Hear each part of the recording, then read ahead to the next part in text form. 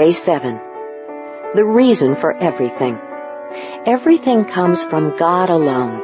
Everything lives by His power, and everything is for His glory. Romans chapter 11, verse 36, Living Bible. The Lord has made everything for His own purposes.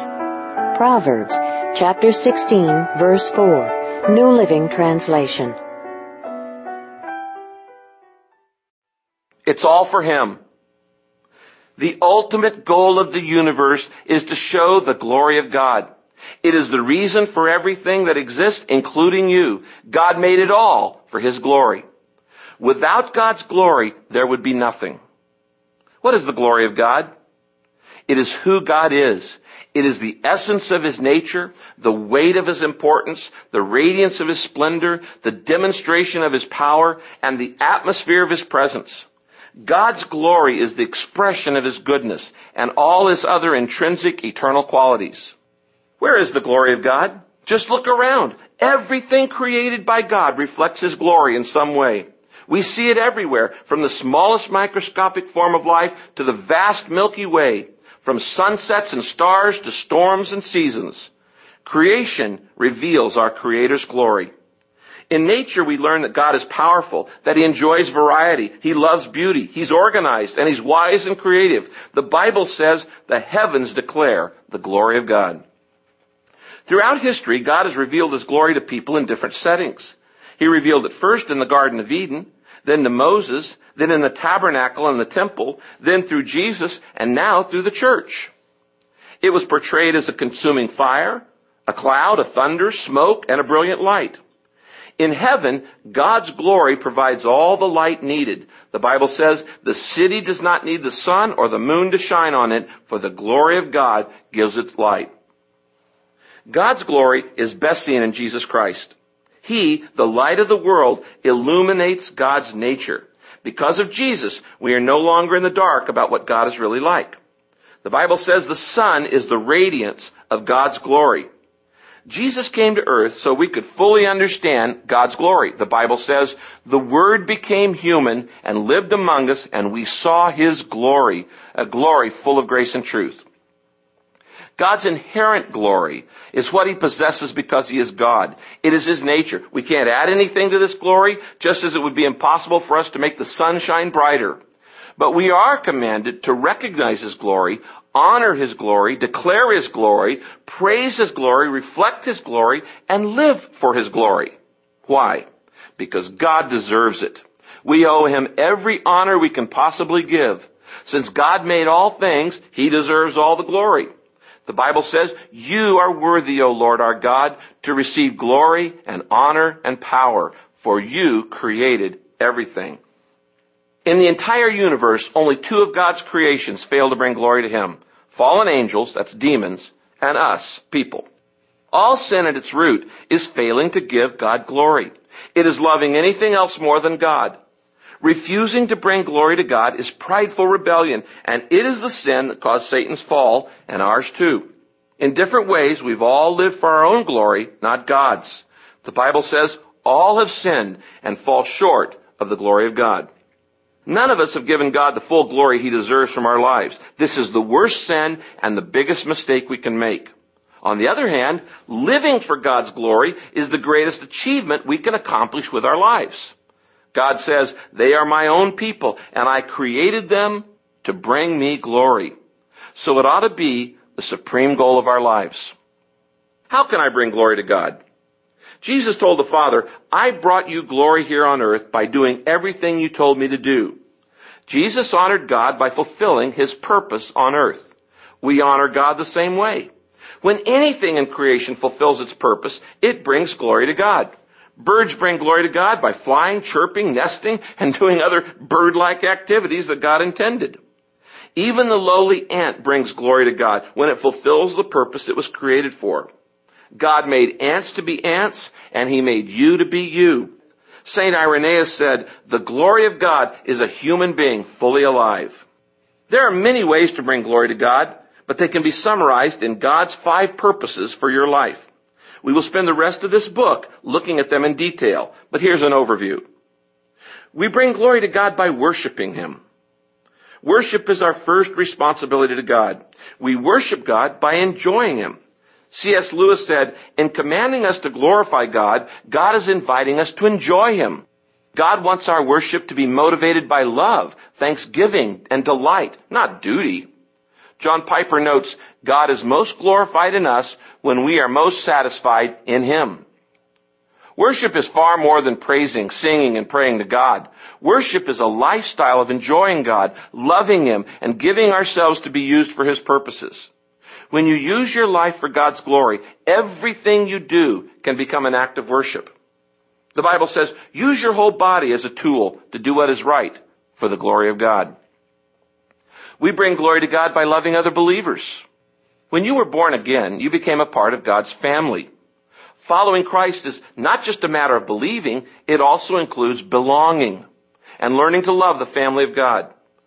John wrote, our love for each other proves that we have gone from death to life. And Paul said, accept each other just as Christ has accepted you, then God will be glorified.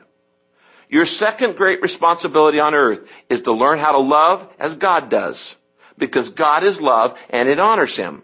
Jesus said, as I have loved you, so you must love one another. By this all men will know that you're my disciples, if you love one another. We bring glory to God by becoming like Christ. Once we're born into God's family, He wants us to grow to spiritual maturity. What does that look like? Spiritual maturity is becoming like Jesus in the way we think, feel, and act. The more you develop Christ-like character, the more you will bring glory to God. The Bible says, as the Spirit of the Lord works within us, we become more and more like Him and reflect His glory even more. God gave you a new life and a new nature when you accepted Christ into your life. Now, for the rest of your life, God wants to continue the process of changing your character. The Bible says, may you always be filled with the fruit of your salvation, those good things that are produced in your life by Jesus Christ. For this will bring much glory and praise to God.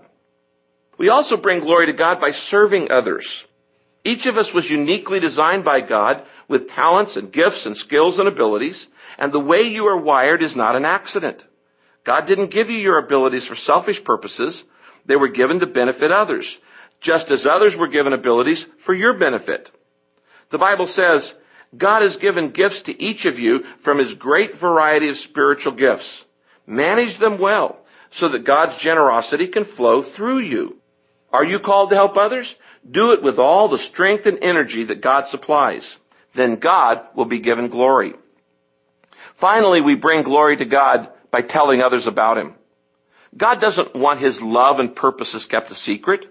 Once we know the truth, He expects us to share it with others. This is a great privilege, introducing others to Jesus, helping them discover their purpose, and preparing them for their eternal destiny.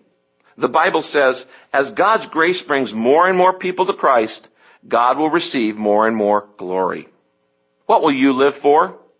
Living the rest of your life for the glory of God will require a change in your priorities and your schedule and your relationships and everything else. It will sometimes mean choosing a difficult path instead of an easy one. Even Jesus struggled with this. Knowing that He was about to be crucified, He cried out, my soul has become troubled. And what shall I say? Father, save me from this hour? But for this purpose I came to this hour. Father, glorify Thy name. Jesus stood at a fork in the road. Would He fulfill His purpose and bring glory to God? Or would He shrink back and live a comfortable, self-centered life? You face the same choice. Will you live for your own goals, comfort, pleasure? Or will you live the rest of your life for God's glory, knowing that He has promised eternal rewards? The Bible says, anyone who holds on to life just as it is destroys that life. But if you let it go, you'll have it forever, real, and eternal. It's time to settle this issue. Who are you going to live for? Yourself or God? You may hesitate wondering whether you have the strength to live for God. Don't worry. God will give you what you need if you'll just make the choice to live for Him. The Bible says everything that goes into a life of pleasing God has been miraculously given to us by getting to know personally and intimately the one who invited us to God. Right now, God is inviting you to live for His glory by fulfilling the purposes He made you for. It's really the only way to live. Everything else is just existing. Real life begins by committing yourself completely to Jesus Christ. If you're not sure you've done this, all you need to do is receive and believe. The Bible promises to all who received Him, to those who believed in His name, He gave the right to become children of God. Will you accept God's offer? First, believe. Believe that God loves you and made you for His purposes. Believe you're not an accident. Believe you were made to last forever. Believe that God has chosen you to have a relationship with Jesus, who died on the cross for you. And believe that no matter what you've done, God wants to forgive you. Second, receive. Receive Jesus Christ into your life as your Savior and Lord. Receive His forgiveness for your sins. Receive His Spirit, who will give you the power to fulfill your life purpose. The Bible says, whoever accepts and trusts the Son gets in on everything, life complete and forever. Wherever you are listening to this, I invite you to bow your head and quietly whisper the prayer that will change your eternity. Jesus, I believe in you and I receive you. Go ahead.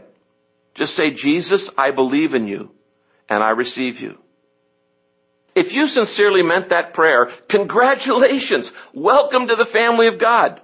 You're now ready to discover and start living God's purposes for your life. I urge you to tell someone about it. You're going to need support. If you'll email me, rick@purposedrivenlife.com, I'll send you a booklet that I wrote called Your First Steps for Spiritual Growth.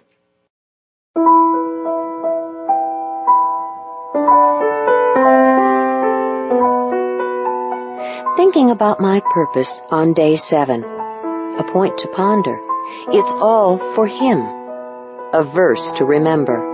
For everything comes from God alone. Everything lives by His power, and everything is for His glory. Romans chapter 11, verse 36, Living Bible. A question to consider. Where in my daily routine can I become more aware of God's glory?